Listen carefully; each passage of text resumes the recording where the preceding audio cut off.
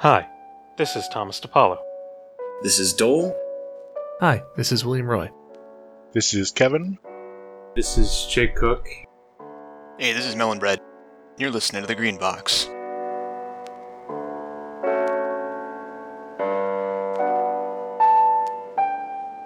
Today on The Green Box, we talk with Greg Stolze. Greg is one of the Delta Green developers, but we also ask him about his work on Unknown Armies, his personal fiction projects, and some Kickstarters that he's been working on recently.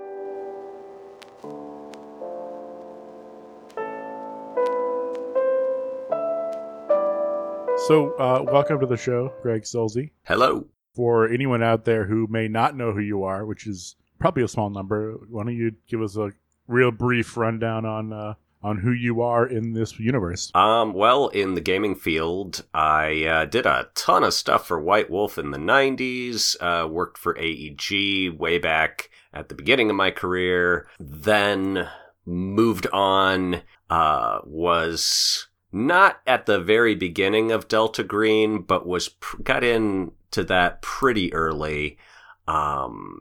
Eventually started writing my own system, the most popular of which is probably the one-roll engine, or maybe Unknown Armies. It's hard for me to think of Unknown Armies as my own thing, as it was such a very much a two-part collaboration with John Tynes.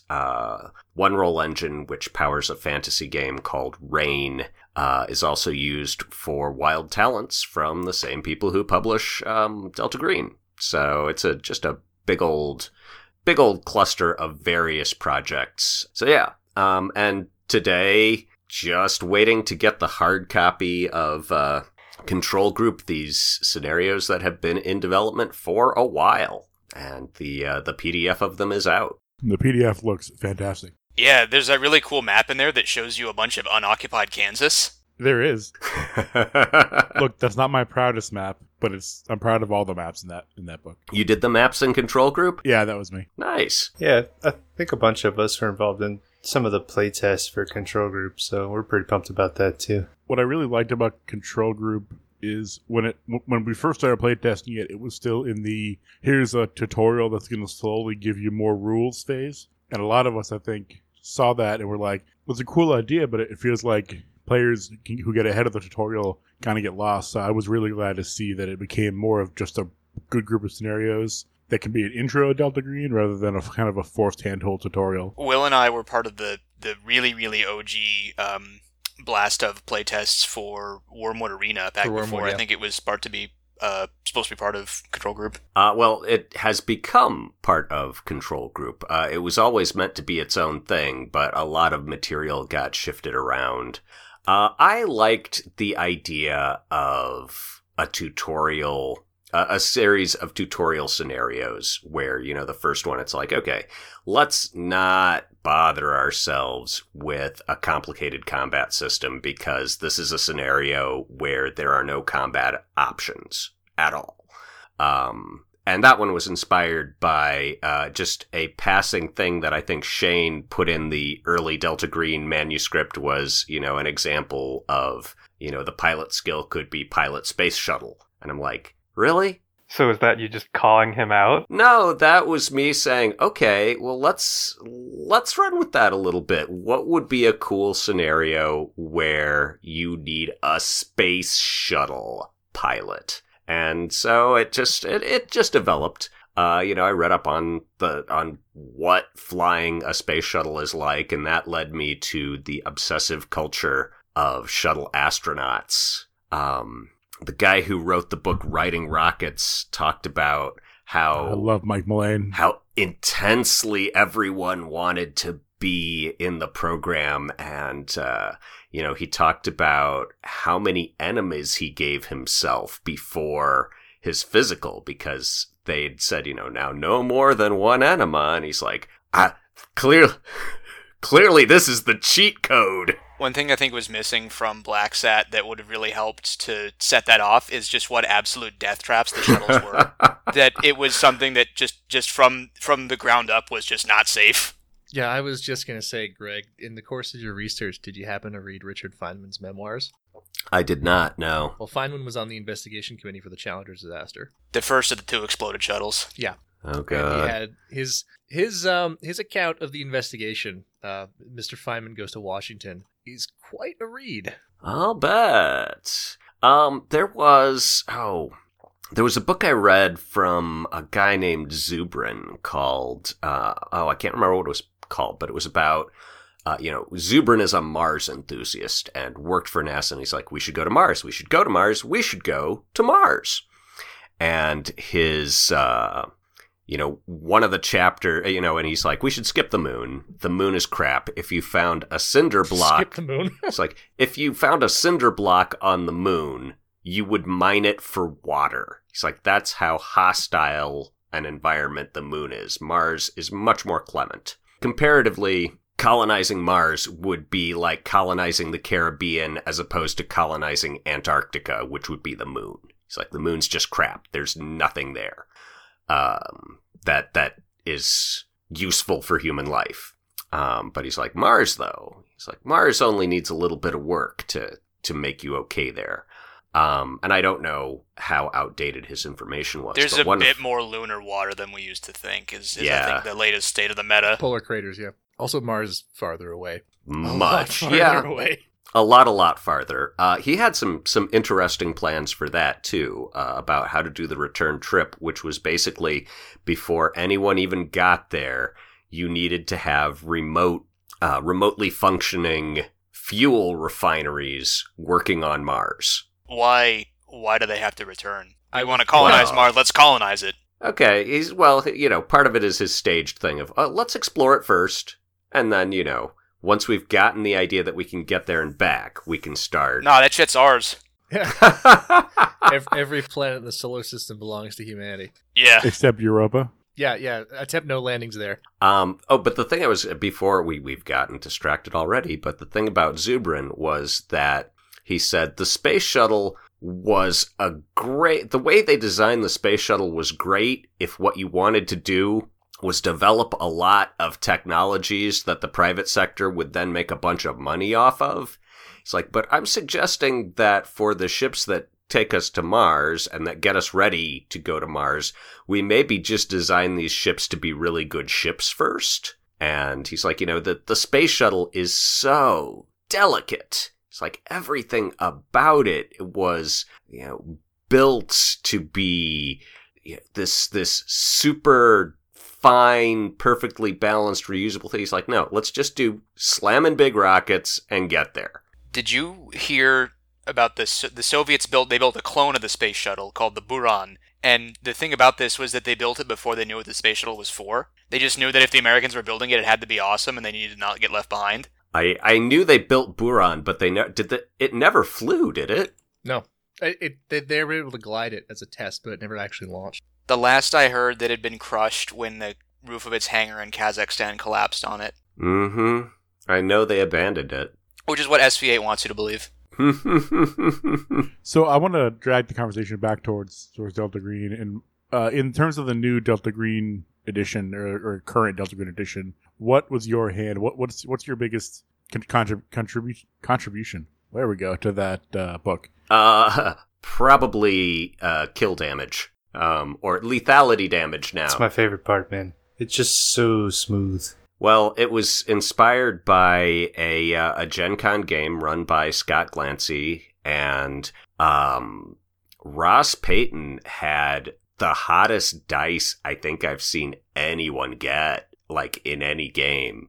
It kind of derailed Scott's thing because, the assumption was, oh yeah, the deep ones will swim along, will pull their boats up alongside, and their leader will cast this spell to ensorcel the commander, which only has, you only have a 1 in 10 chance of resisting it, and then And they've disguised themselves as civilians, and then they'll just swarm aboard, guns blazing. And Ross rolled to see through the illusion, and then got to the deck gun and committed the most acceptable machine gunning of civilian craft in fictional history.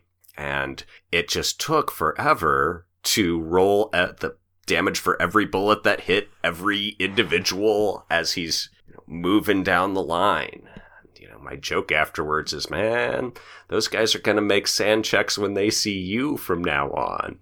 I think there's kind of a spectrum of the length of combat in role-playing games in general. On one end, we have games like Dungeons & Dragons, where I know personally that combat sessions take a long time, and on the other end, maybe not the quickest combat ever, but certainly fairly quick, is Delta Green. And I definitely like that a lot more, how combat has a lot more brevity and somewhat less focus. Boss, because I've had to explain it to the players so many times, and because even I'm not sure sometimes how it works, because I've heard Shane Ivey do it a different way than I thought it was supposed to go. Can you give us in your own words how the lethality system works for our listeners? Okay, so the way the lethality system works is that instead of running up damage and hoping that you exceed their hit points, and having it be that, oh yeah, well, you're going to roll 14 six-sided dice and total that up, and it's possible someone will survive if you get all ones, but what are the odds of that? Instead, I'm like, why don't we just have it be a percentage of, okay, if, this is its chance to just vaporize you. If you get hit, roll the lethality. If it succeeds, then you're just gone. And, we don't need to add anything up because you've been hit by an anti-vehicular round or some ridiculous thing. And if it doesn't hit its lethality, it merely does a gigantic amount of damage instead of whatever. So it's modified against, very large creatures. So that, if you're facing something the size of a haystack, it may not, even with a lethality weapon, you may not be able to vaporize it, but you can at least put dents in it. So that's the quick and dirty version of it. Other things, I'm just like, yeah, if it's something that's not tangible or doesn't have any vulnerable bits in our dimension, yeah, it may just glance this off and, your anti-tank round does no more damage than harsh language would. Incoming rules for harsh language attacks? You need a special book for those. Well, so in 5th you can drop cutting words and vicious mockery. Vicious mockery, yeah, and it's a great assassination weapon because only the target can hear it. So the king walks by and you say, "King of my balls, maybe," and then he drops dead. I think that I like the lethality system because it is an improvement over the old Call of Cthulhu where you had to roll damage per bullet, which people thought was pretty silly. I think the lethality system I like because it's very, it's quite streamlined. I do remember it having some early hiccups, like in the early versions of the Handler's Guide. The two most durable creatures were ghouls and zombies, because they took, I think it was 2d10 damage, which would then halve to 1d10. So the nuke that would wipe out Cthulhu would deal 5 damage to them. That was not anything I wrote, man. Yeah, it's been straightened out since then, and that's when you talk about the all the monsters now are all, lethality damage this percentage to discorporate a star spawn or to splatter a shoggoth or to pulp a polyp or things of that nature. There are qualities they would have where it's like, oh yeah, it's only semi-material, so damage even from lethality weapons is drastically reduced. What I wanted to do, this is something of a recurring theme in my sort of design history, is, okay, can we have the right amount of fun in the least amount of time? You've heard the saying that, oh yeah, this is a half hour of fun compressed into 4 hours. And I want to avoid that. That's a philosophy I very strongly agree with. That we have, if you're lucky, you've got one night a week, and most people don't get that to play RPGs. So you need to really pump the gas, and that's something I very strongly agree with you on. So the tricky part, you can always make it simpler, but I always aim for sort of emergent complexity rather than installed complexity. So installed complexity would be something like Starfleet battles, right? Where there's just and I'm thinking of like how I played it in the 80s. I don't have any idea if it's out and what it looks like now, but I just remember pages and pages, and it had this numerical indexing system so that you could find the specific rule you needed for applying tractor beams to drone weaponry, and it was they had tried to think of every eventuality. Will, is that the one where you showed me the paragraph about how Romulans don't use non-lethal weapons? What?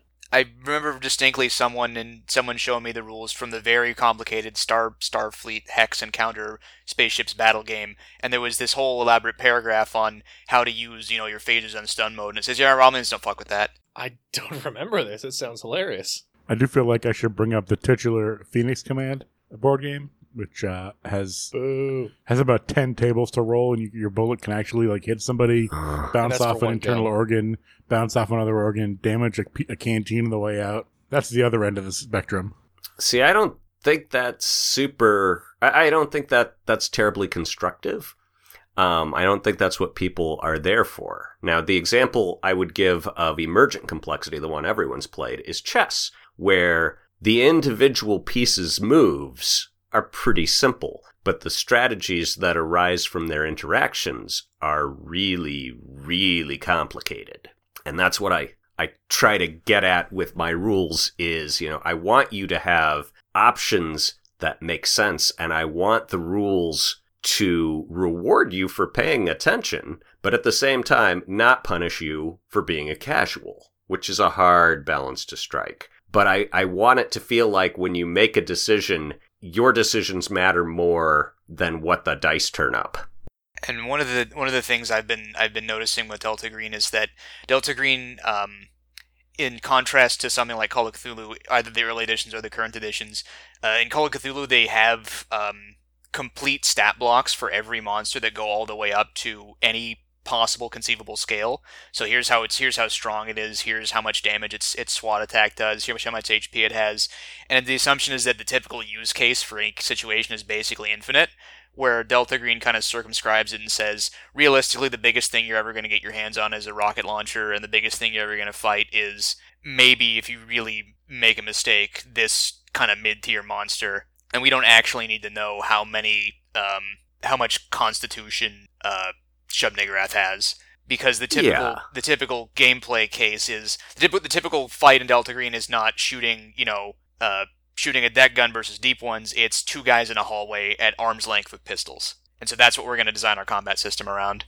Yep, where it's just ugly and crazy, and there's a meaningful chance you'll both die. Yeah, they very much wanted a sort of nihilism in action system. So that's fun. The other thing that's going on with the Delta Green system is, I think where you get the emergent complexity, to the extent that we were able to achieve that. A lot of it is how your actions in combat are going to interact with the fiction of being a federal agent. And it's like, oh, you've got a bullet hole in your arm. Where'd that come from when you were supposedly off doing what? Training in new forensic lab techniques? How'd that happen, Officer J? And so, and if that doesn't get you, there's the whole issue of, oh, so what did it feel like when you had to, kill that restrained thing that looked just like you? What was it like killing your doppelganger? The real fiction is the federal agents facing consequences for their bad behavior. Cut that part of the audio. We've said as much many times. Too late, it's on the internet now. Yeah. Consequences for federal agents is aged about as well as ice being a good way to hide. Yeah, it's a while back. I'm like, I've got to quit writing science fiction because it's just hard to keep up.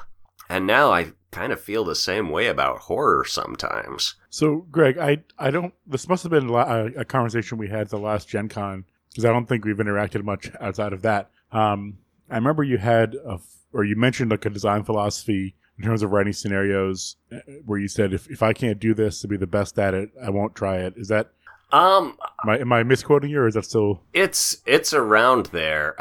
That's not exactly right. What I feel is that if people are paying us money to design scenarios for them, I mean, yeah, okay, there's a convenience factor, but I do not want to be the McDonald's of, scenario design.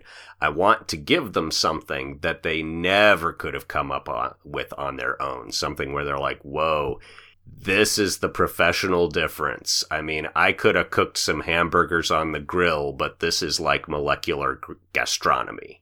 That's the goal. How well I achieve it, you gotta have your reach exceed your grasp, or else what's a heavens for? But I do not try to, I try to come up with something new, something different, something that's not just, you're gonna find out that there's some weird stuff going on, and you're gonna investigate, and you're gonna find out that there's a cult focused around a monster, and then you're gonna try and stop the cult, and if you stop the cult, great, and if you don't stop the cult, then the monster gets you.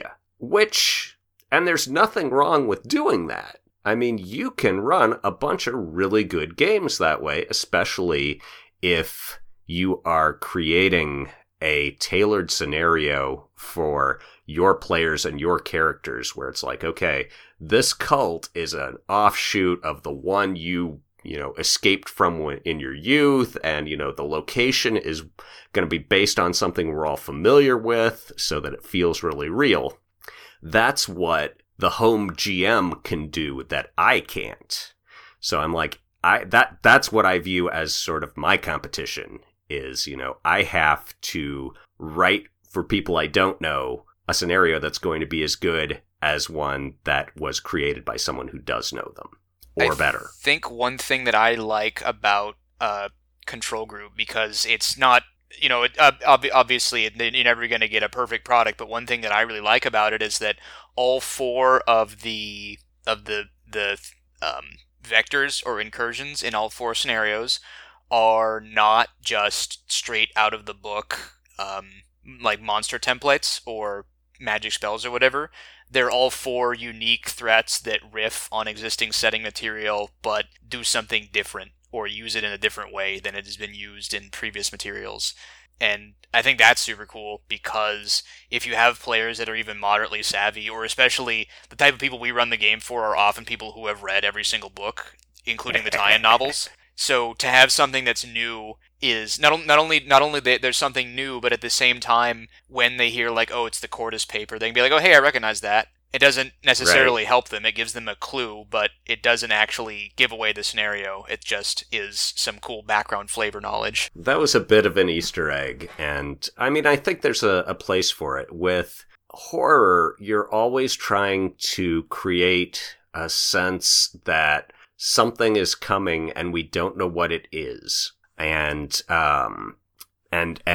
it's playing in that area between too much knowledge and too much ignorance. I've tried to set up scenarios where, the idea is that your characters have entered a horror scenario, and they're going to encounter bad stuff.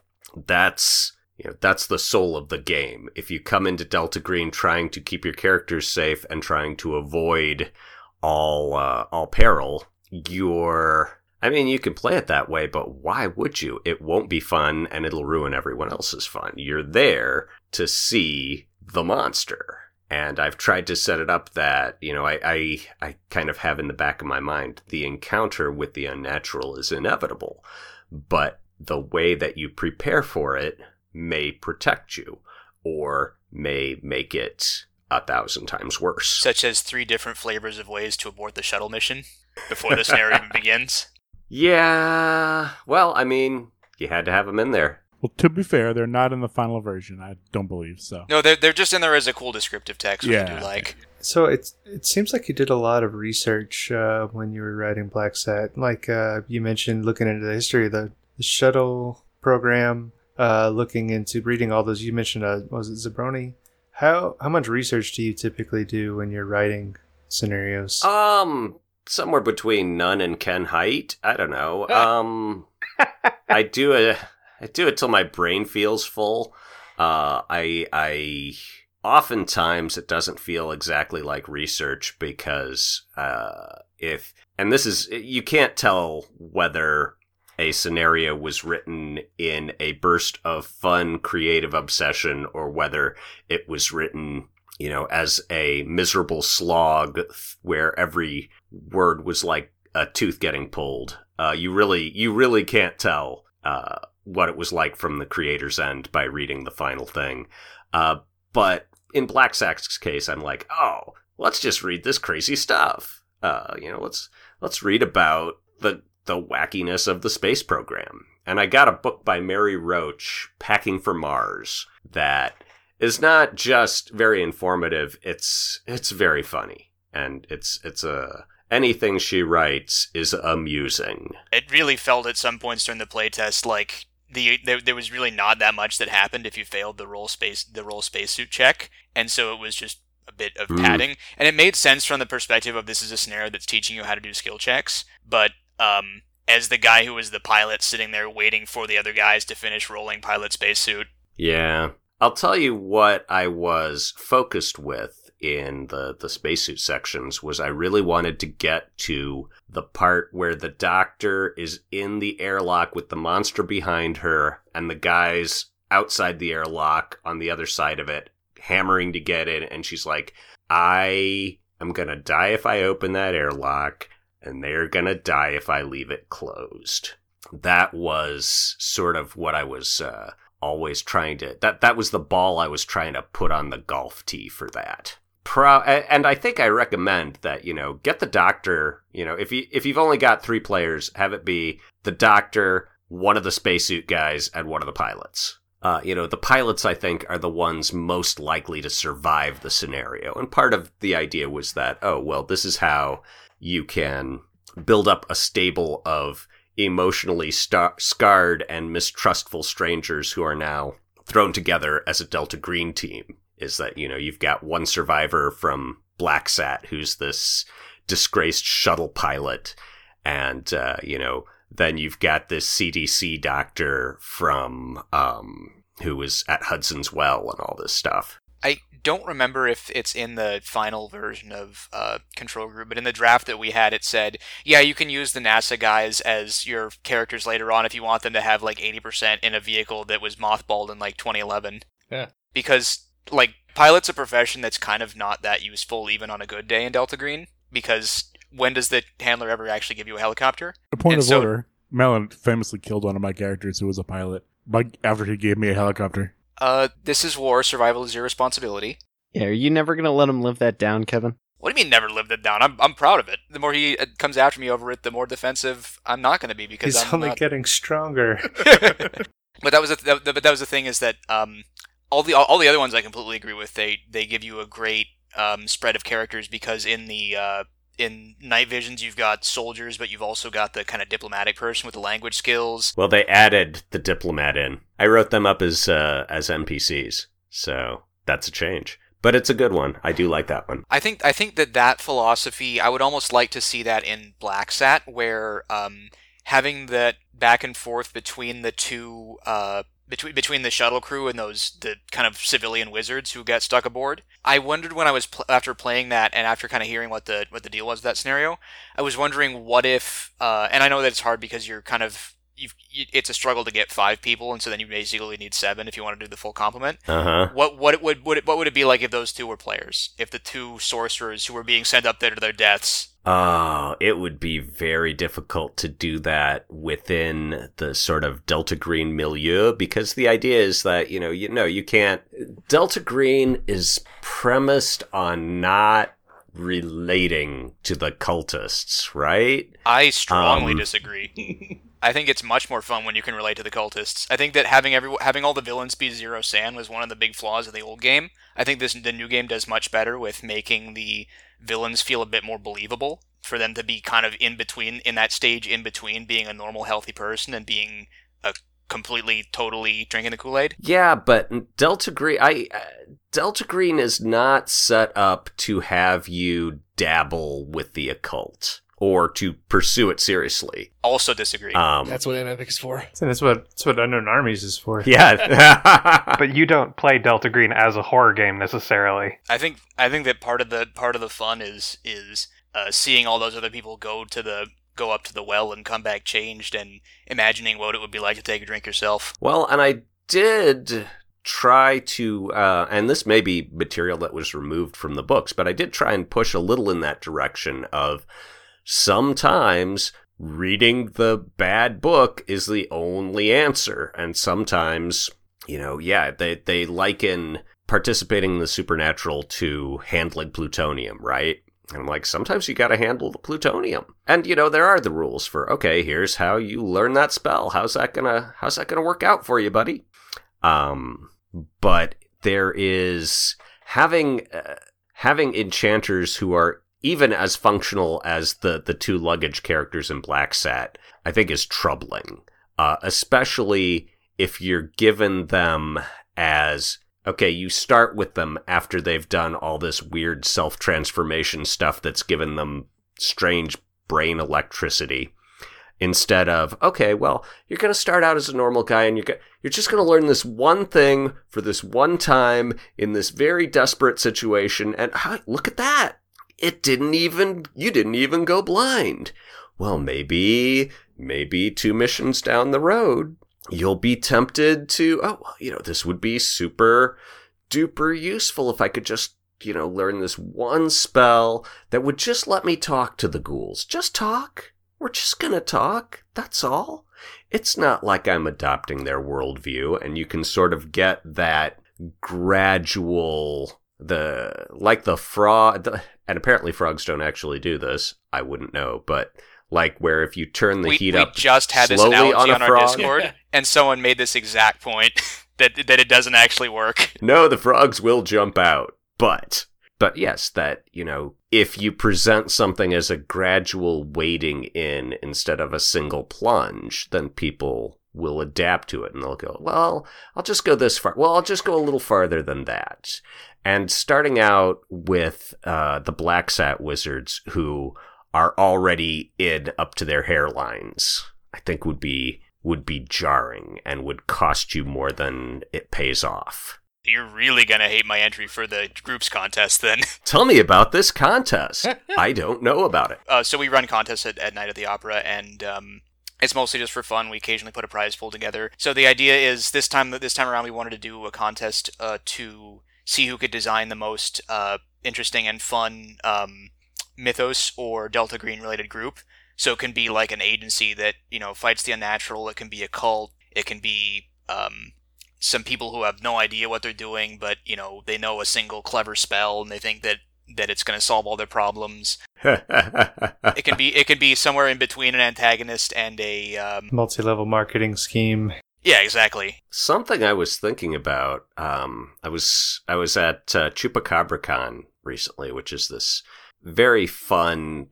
It's a small convention in Texas, but it's good for its size. It's a nice contrast to the immensity of Gen Con, which is the other convention I regularly attend. But the thought I had was, okay, if Delta Green is the game about how the government interacts with the unthinkable, how is the private sector going to respond? And, Delta Green touches on this in March Technologies, but March Technologies is so... in the material I've seen anyway, is so bound up with the government that, it's like they can't move separately. What's the line about they have their hands so deep in each other's pockets that they must move together to pickpocket a third? That was from Ambrose Bierce. When we talked to Chris, it sounded like he was trying to slightly move away from that. Possibly for the exact reason that you're describing. Move away from what? Which reason? From the idea of he said specifically that in the future iterations, March Technologies is deliberately both the characters in game and him out of game is trying to move it away from association with the U.S. government and towards being a truly independent power unto themselves. with this idea of using the power of the private sector to weaponize a natural so and so. Well, it wouldn't be weaponizing. That's a government maneuver. It would be profiteering from. True. The idea I came up with, my working title is King and Baker Consulting, and that the idea would be that you play this group of business consultants who understand that there's weird stuff out there, but you get hired on when corporations don't know what they're dealing with. But the big decision at the end of every scenario would be, okay, are you going to try and monetize this phenomenon or find a profit avenue for this? And if you don't ever do that, eventually all the corporations you're working for will stop giving you work, and you'll fail. You'll just dry up and blow away because they're like, look, man, we're not here to save lives. We're here to make money. The thought that came to me was that this would work better with Rain. Rain is focused on the idea of governments and organizations, so that you could run a, it's written as a fantasy game, but we're expanding it with settings in its recent Kickstarter. So it's like, oh, you could run this as, okay, here's my business, and it's statted up, and if my individual character dies, then, the next character generation session is your HR interview to hire on with King and Baker Consulting. But that, if you never do the thing that is presented in Delta Green as being the last thing you ever want to do, which is think that you can control this and be better off for having encountered it. If you don't do that, well, you're going to run out of game. And maybe you could write it that is the high road, and that is the, you could run that to a successful, a satisfying conclusion where it's like, okay, yeah, you resisted every temptation and you got out of the game with your chips and your sanity and your family intact, and you never sold out. That's one way you could do it. Or you can become dirty sorcerers who only 1/3 understand what they're actually doing, which I think would also be a very fun game. Anyway, it's an embryonic idea, and I'm wondering if it would work well with mythos horror, if I'd want to use some other kind of horror for, what is the core of corporate horror? You could do it very interestingly with like vampires, right? Could take a PowerPoint. Oh, I never use PowerPoint. I hear that stuff actually impairs your thought processes. I believe it. That explains a lot, actually. But yeah, I mean, the idea of business people tampering with forces they cannot comprehend and saying, well, but yes, this is a terrible, ghastly perversion of nature. How do we turn a profit off it? I don't know. I think there's something there. It seems to speak to the current moment in history, if nothing else. So you could do it with vampires. You could do it with sort of the Christian angels and devils approach. You could do it with Lovecraftian cosmic horror. There's a lot of options. You could do it with Unknown Armies style, sort of Gnostic humanist horror. I don't know. Like I said, it's just an idea sitting in a notebook right now. I thought it was sitting in an ever-growing Excel spreadsheet that was way too big to talk about. No, the Excel spreadsheet is unfinished projects.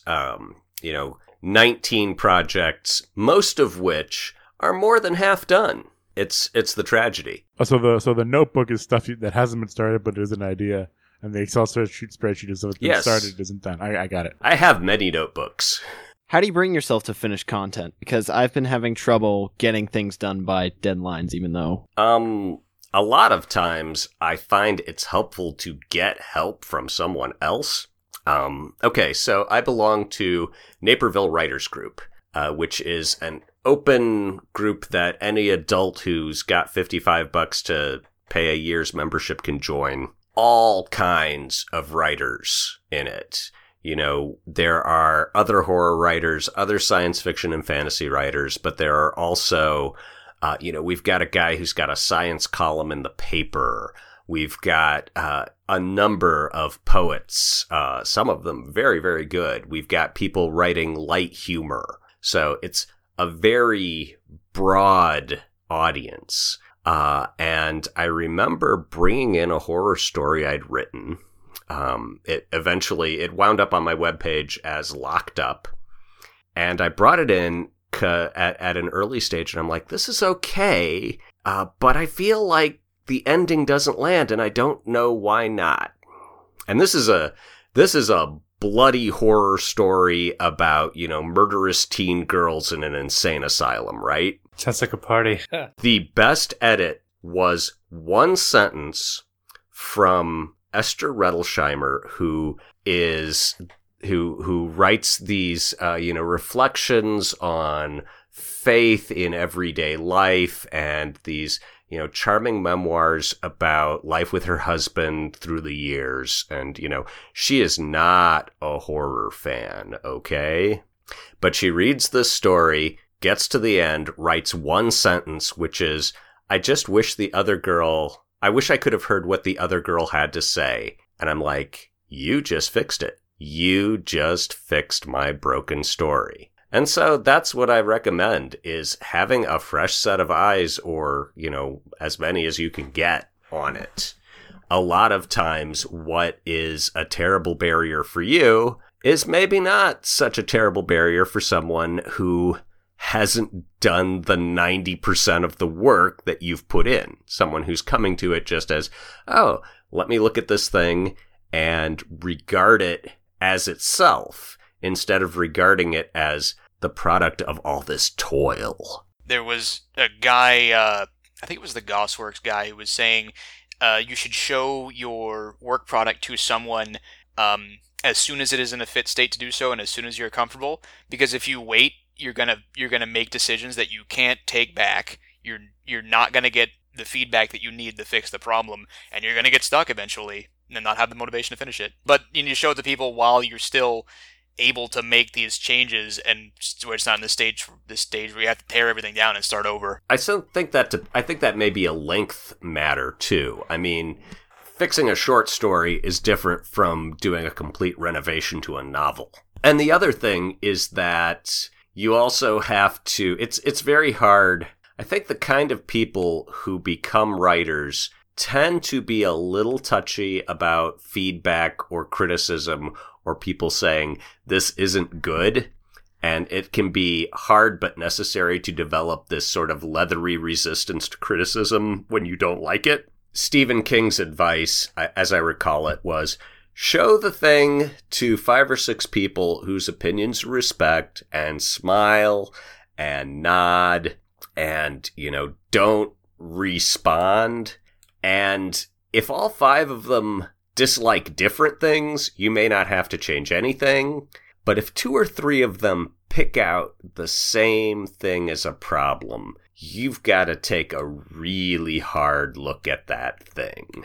And, that's happened. I wrote a novel called Sinner, sort of a superhero story from the villain's perspective. And the feedback I got from more than one reader was the ending is just too bleak. You just can't have it that dark.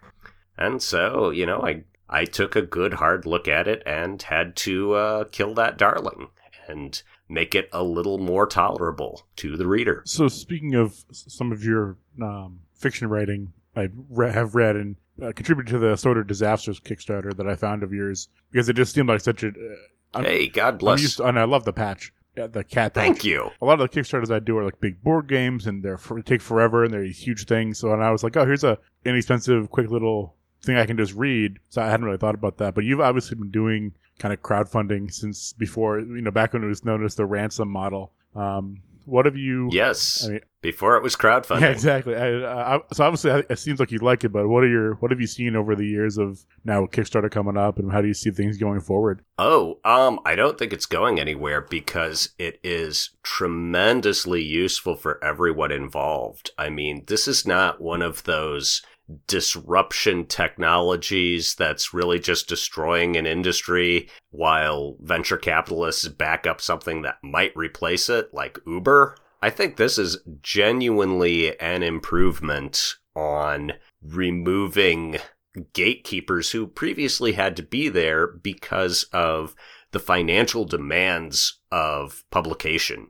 I mean, publishing something online is so much less demanding, both of physical resources and of risk, that, anyone can do it. Anyone can pop up on Facebook, create an account, and if they wanted to, put out, okay, I'm going to write a page a day until I've put up my novel online on Facebook. Anyone could do that, and it might actually be good. Previously, to get a novel published, you had to convince a publisher not only that it was good, or even not necessarily that it was good, but that it would be profitable, because it cost a lot of money to print and bind and ship and store and market and sell physical books. I mean, I remember before crowdfunding, if you wanted to publish your own damn game, that was a second mortgage for you, buddy. And if it didn't work out, you were going to have pallets of unsold hardbacks staring accusingly at you from the corner of the garage for the next decade. People ruined their lives. People wrecked their marriage doing this. And I'm like, is there a way I can do this that is less risky? And I lucked onto one. I don't think it's necessarily true, but a lot of times I like to think of the internet as like an untreated sewer. So there might be gems in there, but it's definitely a cesspool. So is there any merit? And my argument or my feeling is no, but back in the old days when everything to be published had to go through somebody else, did that weed out some of the bad stuff, or is nowadays, because there's so much out there, it's worth having all the... Oh, indisputably, bad stuff got weeded out in the old days when published books were the product of getting it past an agent and an editor and a publisher. But by the same token, a lot of good stuff was weeded out too. This is where you get your marginalized communities saying, hey, you want to know why I can't find anyone like me in books? It's because no one like me was allowed to publish books, because no one like me was allowed to edit books. And so there's a lot of, racism and sexism in old publishing that's not hard to find. And so now that it's wide open for it's not completely wide open for everybody, because you still need to be able to put in the time to write the thing. But the barriers are much lower than they used to be. The challenge now becomes one of curation, of sorting out the good material from the bad. And, the advantage I had coming into crowdfunding was that I had already established a readership with all those White Wolf books. People knew me. I'd been online trying my best to, be a civilized human being. And so when I said, I have written this thing, I wasn't just some guy with no track record.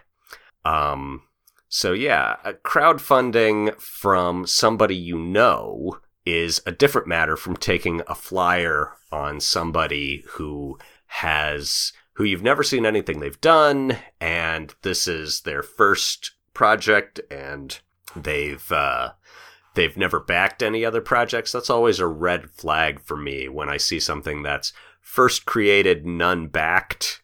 I'm like, I'm not saying this is a cash grab, but if it was a cash grab, it would look exactly like this. So if you want to crowdfund, you need to give people assurances. Crowdfunding, the gas that makes the crowdfunding engine go is trust. And so the more reason you can give someone to trust you that you will fulfill what you've promised, the more they will be willing to back your project. And so that's why I ransom out things that I have already written, because that is the best guarantee I can offer that the thing is a thing, is that, no, it's done. It's written. All I have to do is put it up on my website. And that's different from, a lot of other projects that are saying, oh, well, once I get my $150,000, I'll make this fantastic minis game. Once I get my TV series done, then I'll finally write the last book. Ooh, Ouch. too soon. But I mean, this is why I use it for short stories, is because, that's something that I can manageably do. So, and now I have a reliable track record that I can point to and say, oh, well, if you want to know if I'm actually going to do this thing I'm promising, look at the last 30 times that I've actually done the thing I promised then. That's how I do it. Yeah. I'm curious, what have you backed that didn't come to fruition that you wish had? The one that immediately comes to mind was the guy from RPGNet who had a project to put a satellite in orbit. He needed funding for, this was back in the old days when the space shuttle was flying. Yeah. Just anybody could buy a CubeSat and get it launched off the space shuttle.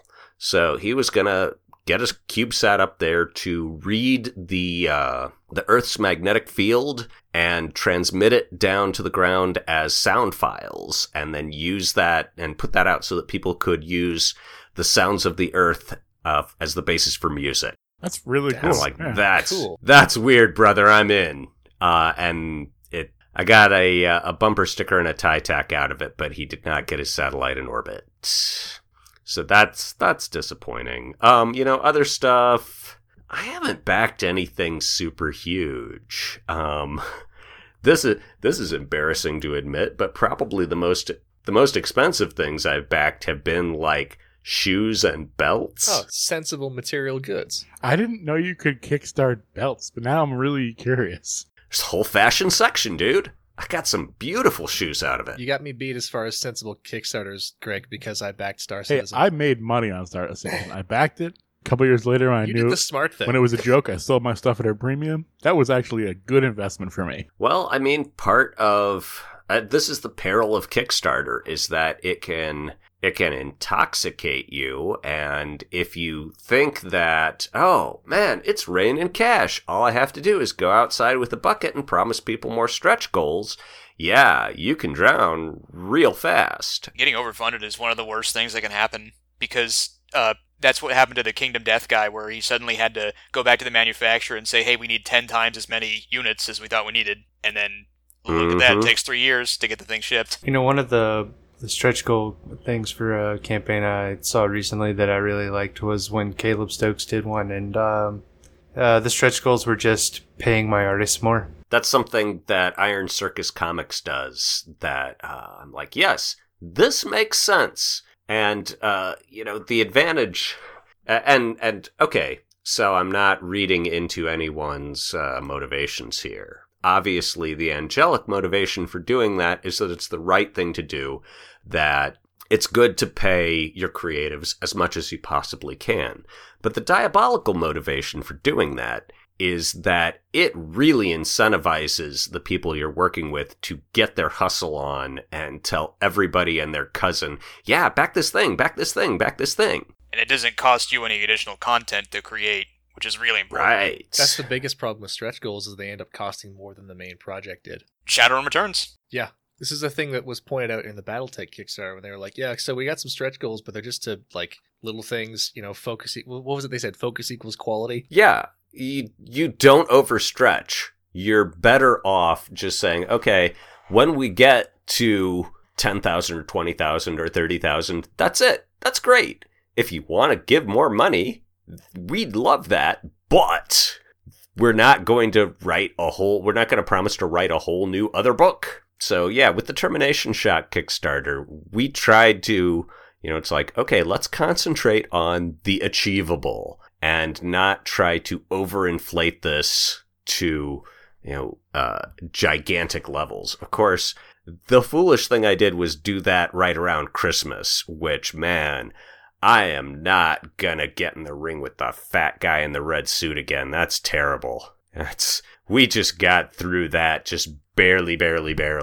So, but, all's well that ends well. That is now we've got the PDF for it mostly laid out, and it's just Violet Kirk doing art now. Do you have anything currently out there that you want to promote, or or is it all in Anything that I'm closed plugging? out? Not well. Just normally go buy all my novels. I don't have a Kickstarter up at the moment, which, man, actually, I should allow myself to feel good about that for a bit. It's it's nice to not be constantly checking how far it's come. Yeah, I'm sort of in the middle of a lot of projects, which is different from the business of just having the spreadsheet of unfinished ones. Rain is mostly in layout and edits. We've got almost all of the third book for that done. Termination Shock in edits. We're figuring out how we're going to incorporate to do ongoing support for that game.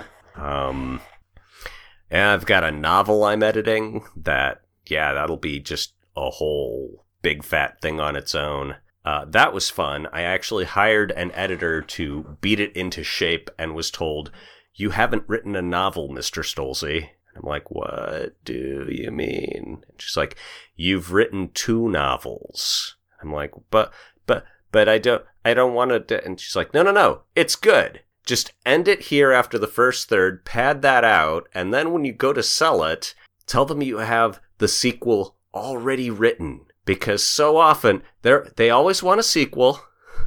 They always want a sequel, and the sequels are often not as good as the opening book, because the opening book the author has worked on for years and years and years and has been workshopping and polishing and refining and editing. And then it's like, oh yeah, can you do a sequel in 9 months? You can do it in 9 months, right? And so the sequel is not nearly as refined and polished and edited and well conceived as the first book. And that's why you get these second books that are kind of a sag. It's like, but you've already got it written because you thought you were just doing one book. So now what you can do is you can kickstart this and then include a stretch goal for a second book, and it's done. I'm experimenting with traditional publishing with this. I would like to. I think. Yeah, thank you. I think it can. I think it can do it, and I think it would be. From sort of a strategic perspective, I'm like, yeah, let's get into bookstores where a lot more people can buy this and say, oh, hey, what's this thing in the back where it's like, oh, there's a bunch of free short stories at gregstolze.com. You'll put in the show notes for this a link to my fiction library at gregstolze.com. Yes. There really is a large quantity of material there, most of which has been underwritten by, fans through Kickstarter, to loop it back to that topic.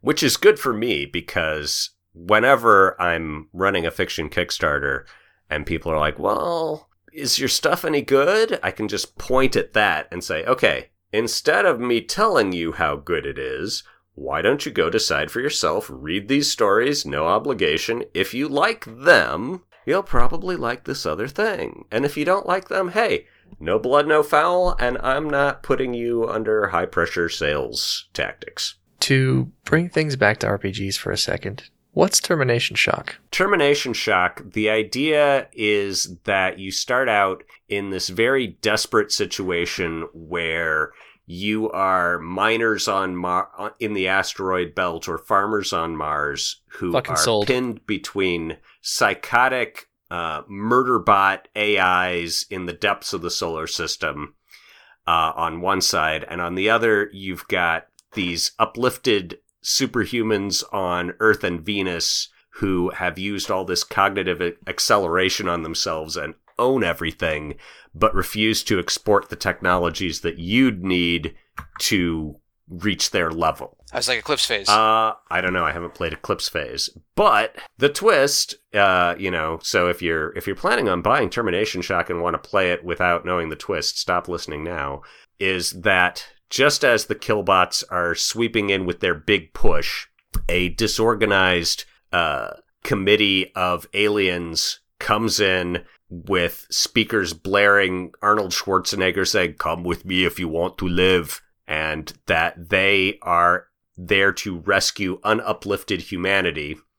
Because once you get out of the solar system, past Sol's termination shock, which is a scientific term you can look up, the technologies that allow the AIs and the ex-humans to be so smart stop working and change into faster-than-light communication technology. Oh, it's like a Fire Upon the Deep kind of situation. Which I also haven't read. All right. In Fire Upon the Deep, you've got zones of thought around the universe where different technologies are possible depending on how far you are away from the galactic core. So, in order to stop yourself from being AI'd, you have to go to the areas where superhuman thinking machines can't exist because only normal brains are allowed to work there. Something like that.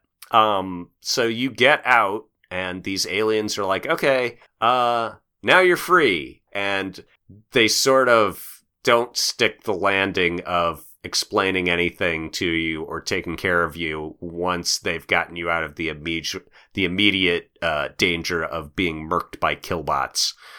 And so when I came up with the game, I had conceived it as this very gritty, dark, bleak thing, and then you get out and the aliens are really hard to understand and there's all these communication errors. And the players I recruited for this, who I didn't know well, the first thing one of them said was, well, you know what I kind of want to do with this is base it on Frasier? And I'm like, Frasier you mean Frasier Crane? And the other player's like, oh yeah, we could be two brothers who are just, sort of stuffy intellectuals and it worked so well and became so much richer and better for having this sort of lightheartedness to it and the lighter touch. And so you have these characters who are, I swear to God, half Han Solo and half Niles Crane swanning around this terribly confusing cosmopolitan setting. And that's Termination Shock. It sounds a bit... One of my favorite parts of Transmetropolitan is when the revivals from, the normal human beings get kicked out into the future, and they set foot on the street and they immediately get PTSD and go catatonic because they're trapped in this alien world that they can't understand, where everything is horrible, and you have, people eating cloned human meat and with, dog brains, and that's what I think of when I think of this setting that you got here, and that's, one of my favorite parts of that book.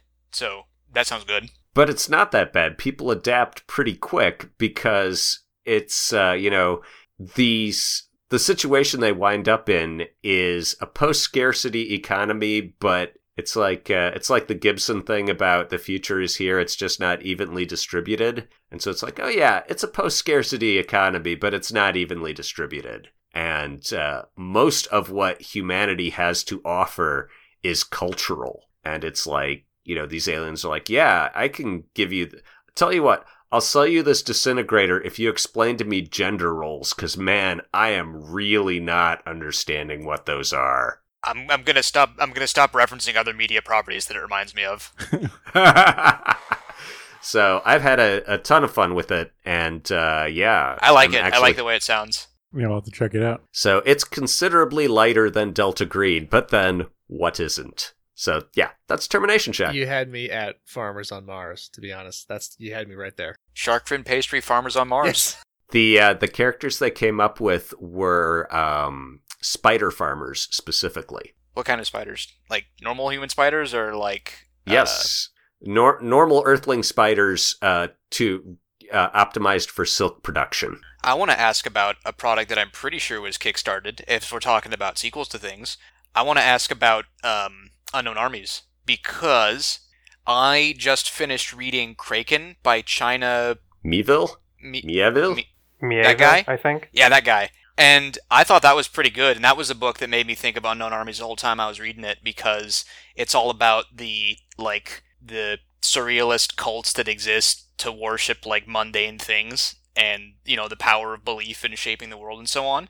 I haven't read it, but maybe I should. All right, it's the one that people say Unknown Armies is knocked off of, but I'm pretty sure it came out in the mid 2000s, whereas Unknown Armies came back in the late 90s. Yeah, Kraken came out in at least 2010 when I was in college. Yeah, well, I quite liked it, and I think it's a Unknown great. Armies was 1997, baby. This is like people saying that Delta Green was a ripoff of the X-Files that somehow got published like 6 months earlier. By 1 year, yeah. In fairness, that is absolutely an Unknown Armies scenario seed where somebody rips off a book that's written 13 years in the future from when he starts. Time traveling plagiarist, you son of a bitch. I'm going to show a little ignorance here. And so I'm actually not very familiar with Unknown Armies, and I'm going to assume that at least one of our listeners is as well. So can you elevator pitch me Unknown Armies? Well, I'll do you one better. Instead of elevator pitching you, I'll give you the inside baseball about how it relates to Delta Green. So Unknown Armies was originally co-authored by myself and John Tynes being one of the prime movers of the first Delta Green book. And he came to me with a pile of sort of wispy ideas. And he's like, I really want to do horror that isn't like the cosmic horror of Lovecraftian vast, unknowable cyclopean entities. He's like, I'm getting a little burned out on that, and I want to do something different. And what we came up with was the idea that instead of humanity being these helpless grains of sand on an indifferent cosmic beach with unknowable distances off in the ocean that we would never perceive, we're like, what if human beings actually matter? What if we're the most important entities in the entire cosmos? What if every paranormal thing is some kind of shadow or funhouse mirror version of our desires and needs and obsessions and fears? And now, instead of the horror arising from disempowerment, the horror arises from over-empowerment, where it's like, yeah, every crappy thing that exists in the world isn't there in spite of our power, but exactly because of it. We are the clumsy, drunk gods who have battered this world into its current sorry state. You need to be more careful. And, I guess in the, it's particularly relevant in sort of the current era of climate change denial and inaction. It's like, yeah, guess what? We were more powerful than we thought, and we wrecked it. And, we're probably powerful enough to fix it, but we just don't wanna. And that's why Unknown Armies is scary. And it shifted around for 3rd edition. In 3rd edition, I really made the tracks that measure how damaged your personality is in various ways. I put that really front and center. And so it's very much a system where if you want to get things done, your ability to do so will depend on what has happened to you. If you are trying to get a house mortgage in Unknown Armies, that's going to be a lot easier if you've led a normal person life instead of a weird, violent person life. On the other hand, if you want to, run someone down in a car chase and drive their car off the road, now you're going to succeed if you've had a weird person life instead of a normal person life. And, it's not that one's better than the other. It's just that they're different tools for different things. What was going on in Unknown Armies is it's always had this idea that there are different categories of mental strain. And so that's worked its way into Delta Green a little bit, with the idea that, okay, just because you're an EMT and have seen all the blood and gore that you're ever going to need to, that doesn't mean that you're ready for weird mystic stuff. And similarly, and that weird mystic stuff, because it is like plutonium, you just never develop a resistance to it the way you can to, people can get hardened to blood and guts through exposure. Otherwise, every heart surgery would end in tears. But yeah, that's the idea that, okay, well, let's get you, you can have a character who can just shrug off the fact that, oh yeah, well, I'm in a bad situation now. I'm helpless. I've fallen into the hands of my enemies. They're probably going to torture me. That's coming. Whereas other people would just be completely helpless and hyperventilating. But if you're acclimated to helplessness, then you're able to put it aside. But yeah. And again, it's there to put the alienation of the unnatural, again, into high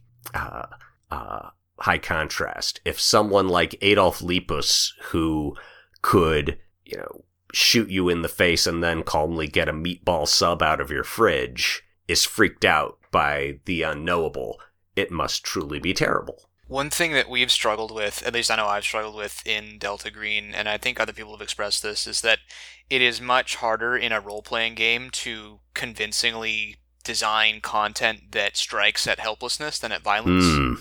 Because violence comes very naturally to role-playing games, because at its core, even a game like Delta Green, we ran the numbers on a post by Ken Scroggins of all the Delta Green scenarios, and I think about 1/4 of them are solved with violence, because it makes sense from a narrative perspective. It's easy to put and in a scenario. And it's exciting, and people like it. It's fun. But the thing about helplessness is that it's very hard to put in an RPG in a way that just doesn't annoy the players. So ways to let people play the game and make choices while simultaneously reinforcing that they are disempowered is something that I've always had difficulties replicating. Because there's suggested stuff for like bad stuff happening to your bonds, and that is just so much. It's not necessarily removed from the game, but it's not as immediate as that violence track. So what are some ways that, because I want to help other people, because I'm not the only one who has this problem, I know. What are some ways that you can bring that back into the game in a way that is engaging and allows for, meaningful decisions and so on? Okay. Let's see. The thought that immediately came to me is that it's easy to play Delta Green as you default to the hard men making hard choices kind of machismo. But if you bond them to an NPC, especially one who is really helpless and ill-equipped for what's going on, and then either invert that relationship or have something happen to the people you're trying to save. That's how I think to do helplessness. There was a game Dennis ran that I think it's the one that's in the main book. It's the one where the kid shows up at the park and there's the extremely tall... Fulminate. Yes, that sounds right. Sentinels of Twilight. Sentinels of Twilight, that's it. And so in Sentinels of Twilight, when we played that, Dennis ran it, I was a player, and he did a very nice job of making the kid realistic in the sense that he was, a little annoying and a little weird, but also you felt like he was a real kid. And so when bad stuff started happening to him, I'm like, no, this makes perfect sense that this is the helplessness, because I had a character who was really genuinely trying to make the best outcome out of these terrible, ingredients. And so, what was fun, it was, the character was a psychologist, and whenever he was talking to the kid or to the kid's parents, he had like this very soothing, relaxed, empathetic voice. And then, when he's with the other agents, he's like, we're going to have to gaslight the hell out of those parents to convince them that's not their kid. But I mean, the fact is, if it was their kid, he'd be 10 years older. So we're just going to have to present this as some kind of terrible joke, and they'll believe it because the alternative is unthinkable. It's sad, but they'll be happier once we've fooled them. That is so heartwarming, because usually when I hear about people playing that scenario, it ends with them shooting the child. Or it doesn't even end with them. Sometimes it's halfway through. It's midway through. Yeah, like they like literally, I can count probably on. I might need two hands. I'm not sure. It's one of those things where I actually can't remember now how many of those playthroughs are just the same one being described to me in different circumstances. But it's definitely. I know, Tom, you were saying that that's a scenario that's great because it's not like other scenarios where you choose how to approach something. That the way that scenario starts is that you're already inside of the scenario that's completely fucked and you have to find a way out. Yeah, it's a very Detwiller style scenario. If you've never played any of the other Dennis Detwiller Delta Green scenarios, this is a great introduction to his philosophy. This was a discussion that came up at ChupacabraCon, was about how do you... It was sort of the opposite question of how do you convince... Well, it was about the balance between having very empowered characters and very powerless characters. And what I suggested was a good balance was that, okay, yeah, by the scale of humanity, Delta Green characters are the shit. They are federal agents, and they can badge people, and they can get away with anything, and they have all these resources and all this immense social capital where they can just make people do what they want, and then if they don't, if they've got a problem with someone, they can just bad jacket them and have them thrown in jail. But on the cosmic scale, it's like, there are so many things you are going to want to fix that you can't fix. And you are just going to have to sit with that. And that, you know, your best outcome for this is that only 6 people died. And that you only had to put one innocent person in jail to keep other people from getting in the same bad situation. That's the win. So making helplessness realistically threatening while still having it be an interesting game, I think comes from knowing when to give players power and then taking it away from them. This is, it's a little bit like Scott Glancy's observation that heavy weaponry is like a security blanket for characters in Delta Green, and that he's like, yeah, I will give characters just any old weapon they want. And where they're like, I'm like, oh, will you go into the scary old abandoned caves? Well, gosh, I don't know. I don't know if I want to go in the scary old abandoned caves. Well, what if we equip you with a rocket launcher? Okay. That's genius. I'm going to start doing that. I think I can go in those caves now. And then, of course, once they're in the caves, the rockets do them no good whatsoever. Or, you know, and in the cave example, I'd be like, oh, I think that rocket might have knocked something loose, man. That tunnel doesn't look real solid what anymore. What you do is if someone fires a rocket in a cave, they're going to backblast themselves, and they're probably going to die. This comes up a lot, and there's always a Heinlein quote that I bring up whenever this idea comes up. Greg, have you read Heinlein? Yes, long ago. Okay, have you read Tunnel in the Sky? I read Tunnel in the Sky. That was one of my favorites, actually. I actually really enjoyed that. A lot of people say Stranger in a Strange Land is best. I think Tunnel in the Sky was... I couldn't get through the first chapter of Stranger in a Strange Land. They're very different books trying to do very different things. So for the benefit of our listeners, Tunnel in the Sky is basically about like Stargates. And there's a bit where the main character is like he's getting ready for his survival exam, and his sister says, "Look, don't bring a gun. A gun makes you stupid. If you have a gun, you will feel safer than you are instead of the frail, hairless monkey that you actually are. So don't bring a gun. That way you'll be scared. If you're scared, you'll be alive." Yep. And she had an example of, on my survival test, they put me through to this planet, and within the first day, I'd encountered a... Oh, that's right. Yeah, she'd brought a gun. It was like a something's griffin.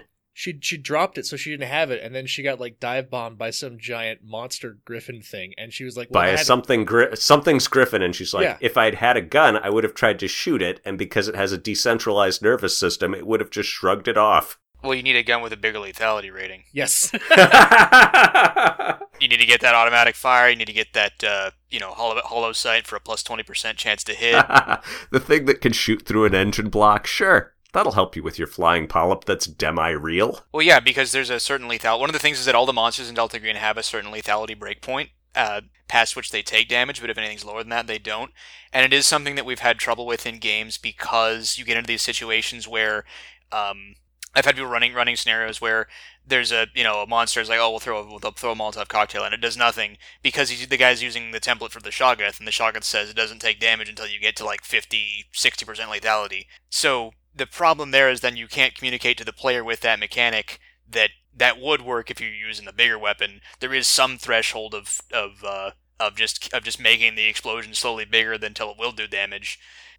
Because they've done it didn't work, and now they're going to either write it off as unkillable or otherwise go in the opposite direction where they need to be. Well, writing it off as unkillable is not necessarily... Writing it off as unkillable is the smart choice, but for the sake of a scenario where the assumptions that you're a Delta Green agent that's supposed to be doing something about it can get you in trouble. Yeah, well, I mean, that's why you try to have other options. You try to have, other alternatives. Yeah, and definitely. This is where the the Dunwich Horror approach comes in, where it's like, okay, yeah, you want to open that book? That book might just have the answer that you need, or it might eat your brain. Or probably both. One of the things that I like about the original suite of stories that these games are based on is that they present a very broad range of how you deal with the problem. Because there's some where he turns around and runs away because he's scared, and then he survives. There's some where he turns and runs and he dies. There's some where the magic book kills you. There's some where the magic book saves your life. And there's some where you can kill things with a gun. Yep. People forget that the first time the Migo appear, they fall off a roof, they get eaten by a dog, and they get shot to pieces by a guy with a rifle. They're friggin' jobbers. Yeah, this was something I put in. I can't remember if it made it into the the main. Yeah, the one where you say the characters blaze away with a rifle, and the only thing that's changed is that we're better at killing human beings now. No, that wasn't my line. Mine was going to be that the damnable thing is sometimes opening fire works perfectly, but sometimes it's the worst thing you could do. Did you put the line in Wormwood Arena where it says that killing all the cultists actually works? Yes, unfortunately. That was unfortunately, the most morally abhorrent option is, from Delta Green's perspective, peachy keen. Is that if you just amorally kill all these people who accidentally got in over their heads, that prevents the unspeakable horror from achieving its goal. But yeah, it's... And, I'm sure some groups are going to do that, and then the GM's going to be like, okay, well, what next? And they're going to be like, I don't know what next. It's like, how are you going to cover this up? Sprinkle some crack on them. Yeah. Well, there are two kinds of scenarios that we like to kind of beat on the podcast. One is the scenario where if the Delta Green team just went to the coffee shop and had donuts, the scenario would resolve itself in the best way. And the other one is the one where if they just kill everyone involved immediately, that's the best way. Yeah, well, killing everyone involved in Wormwood Arena is not the best way, because then the thing is still out there. It's just radically disempowered. He just needs to eat more of... When I was reading that scenario, I was thinking, man, the guy really read up on gasoline additives from the 1990s. He must have been super into that. It was... What was the genesis of that? Was that just a random fact that you had that, the gasoline of yesteryear was slightly different? I can't even remember where that came from. It's that I think it came from... I think it probably arose because I wanted to set it in a Superfund site. I'm like, what is something... Because there is a place my wife told me about. She grew up in St. Louis. And there's a town... not too far from St. Louis, I can't remember the name of it, that she was talking about, where she's like, yeah, they depopulated the town because of pollution. There was some train crash. The whole area got soaked in super toxic chemicals, and everyone just moved out. She's like, and you hear rumors that there are squatters there now, but man, who's going to go to a place where the air is, you can smell how wrong it is. She's like, but apparently people do. It's like the people who moved back to Chernobyl because their government resettlement payments ran out. Or what's that town in there's a town in New England or Appalachia that's been on fire for something like the coal seam fire. Yes. Yeah, I want to say it was in Pennsylvania. That sounds right. I don't remember, but I know the one you're talking about.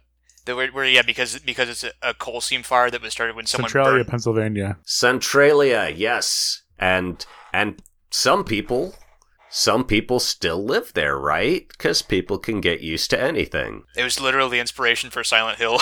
Yeah, I can see it. And so I'm like, okay, so I want to have agents go to a Superfund site and be, it's like, oh, is this gonna give me cancer in 10 years? Crap. I don't want to be here. But that... What's the time-adjusted discounting for the SAN loss on getting cancer? Yeah, 10 years later. Damn it, I knew this was gonna kill me. The sad thing is that a Delta Green agent who lives to get cancer 15 years after the mission is probably way, way ahead of the curve. It's 15 years more than anybody else got.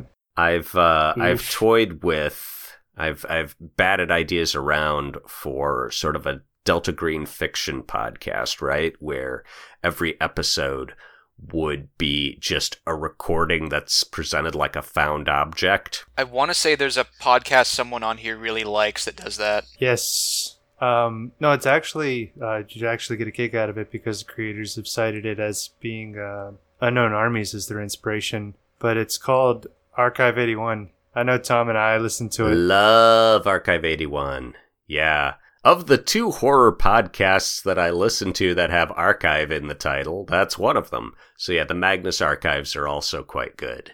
Yeah. So there's the Magnus Archive and Archive 81.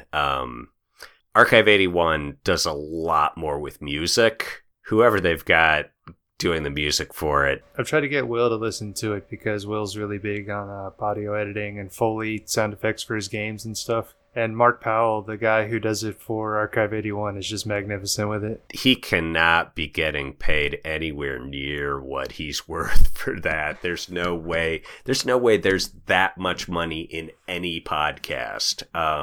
It's so clearly a labor of love. How would found footage Delta Green horror podcast go? Beyond like someone just finding like a cell phone of like people screaming and running away. No, it's that these are recordings that agents make during interrogations and debriefings. Oh, that's good. That's kind of like how the final episode of The Shield goes, where Vic Mackey, the big bad evil cop, has been. He's like, how much space you got on that recorder? Because he's about to sit down and tell like the entire story. I never watched The Shield. I heard it was very, very gritty indeed. Very gritty, and what's really interesting about it, very briefly, is that they actually had to tone it down because the reality is so much worse. If you know the Rampart Division in LA, that they had to actually make it less worse. It is pretty bad. That's like, did you ever read There Are No Children Here? No.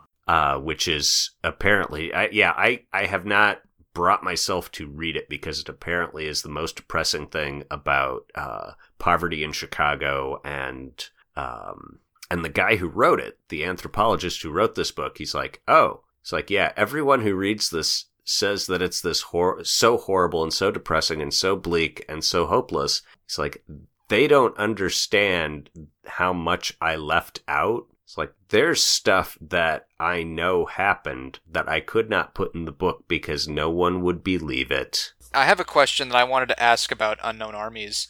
And the only question I have to ask is, how the hell are you supposed to run it? Because the only time I've ever seen an Unknown Armies product and thought, yeah, I could do that, is when I got the free RPG Day module, Maria in 3 parts, which I absolutely loved, by the way. I think it was fantastic. And that's the one that lays out pretty clearly, like, yeah, here's how the here's some characters, here's a storyline, here's how you're meant to interact with the world. But when I pick up the actual books themselves, it's like, yeah, just generate a conspiracy. Which edition do you have, second or third? I want to say the last time I had a look at it, it was someone was showing me some of the preview material for third, which is the one that doesn't have the mythos built into it. It does have a still the same Unknown Armies, 333 aspects of humanity govern the cosmos, destroy everything, and recreate the world. But one thing that I wrote very carefully into the GM guide for that was, okay, so in most games, or in a lot of games, you have a preset... you know what the core loop is. In Dungeons & Dragons, the core loop is you're going to go into a dungeon, kill some monsters, get some gold. In Delta Green, it has an extremely well-defined core loop, which is your federal agents, you're going to hear about some occult shit show, you're going to go in and douse that fire the best you can. But Unknown Armies is much more on the sandbox end of things. It is in Dungeons and Dragons and Delta Green are in many ways extremely reactive. It's all about preventing something from happening. We're gonna we're gonna stop these monsters from getting out of their dungeon, or we're going to prevent this ritual that's going to summon this unspeakable awfulness. Whereas in Unknown Armies, you are the cultist. And so it starts out, as a GM, you have to trust your players to build the whole setting for you, or build the localized version of the setting for you. And baked in from the very start is, this is the thing we want to do and can't do. You have to let them pick the mission for their characters. An example I gave in the book is, all of you have been in one way or the other harmed by this politician who's just gotten reelected, and everyone loves her, and the local sheriff is her brother-in-law, and you are the only people who are immune to her sick, perverse mind control powers. How are you going to stop her? And that's the arc of the game, is the players defining ways that they're going to try and get around this evil mind-controlling mayor and, do something about it. And it definitely accepts the idea that you may start out with, we're going to remove the mayor by any means possible. But that in the course of the game, the GM may say, even this? And they'll say, okay, no, not that. Or the GM may say, maybe if you remove the mayor, you're going to create a vacuum, and this specific thing that's even worse that she's holding back will get sucked in. And so it is possible that you can run a whole thing where, we define the whole thing around beating the mayor, and at the end we don't beat the mayor because we chose to leave her in place. And I'm like, I assert that can be a satisfying scenario, because it's about the hard decisions the characters have made, and it has all been player steered. But yeah, that's the hard part about Unknown Armies. It's what makes it hard to. It's why you can't just pop out scenarios for it the way you can with Delta Green, because the core loop is defined not by the game's writers, but by the game's players. That's something that we experienced a little bit, because we gave Blades in the Dark a shot recently, and I ran it for almost everyone that's here in the chat with us, and I came up with I don't know, maybe one paragraph worth of stuff to go, and then everything else is just player directed. You just wind the players up and let them go, see where they explore, see what happens. The phrase that game uses, and a couple others like Apocalypse, where they say it's play to find out. Yep. In Unknown Armies case, the model I was thinking of is the railroad and the sandbox, right? And they're both valid ways of play. Sandbox is, I'm going to set all these things out and see what the players do with them. And that's great if you're really good at responsive, spur-of-the-moment improvisation, but not everyone is. The railroad is, okay, I'm pretty sure that the players are going to start here, see this terrible thing, intervene with it. That'll escalate the conflict until there's the big showdown on the burning oil derrick. And that also can work. That's also a valid way to play. The line I remember someone saying was, nobody minds a railroad if the seats are comfortable and the last stop is Awesome Town. But I was trying to find a way to balance out those extremes, and I'm like, is there a way that I can get the benefits of the sandbox, which are that players are highly invested and are putting their creativity into making the game better and making the game move forward, can I balance that out with the advantages of the railroad, which is that the GM has some friggin' clue what's going on. And so that was what I tried to build into Unknown Armies 3rd Edition, which is the idea that players are going to set goals, and the GM will track how close they are. So you've got your overall goal, and then you have the pieces you need to assemble to get there. And so as you assemble the pieces, you actually have a percentage of, okay, this is, we're 30% done with displacing the mayor, or we're 40% done or 70% done. And so the GM and the players know exactly how far along in the story they are, which allows the GM a little more confidence in, okay, I can build this out ahead of them because I know they're likely to do A, B, or C because they've said A, B, and C are the things they're pursuing in support of displacing the mayor or whatever their objective is. That actually, I came into this recording session only knowing the unknown armies existed, but you made me really want to take a look at it. So, which is kind of what happens every time I find out about a new RPG. So, we had talked about trying to keep this to 2 hours. So, anything you want to say in the last 5-10 minutes to kind of close us out here?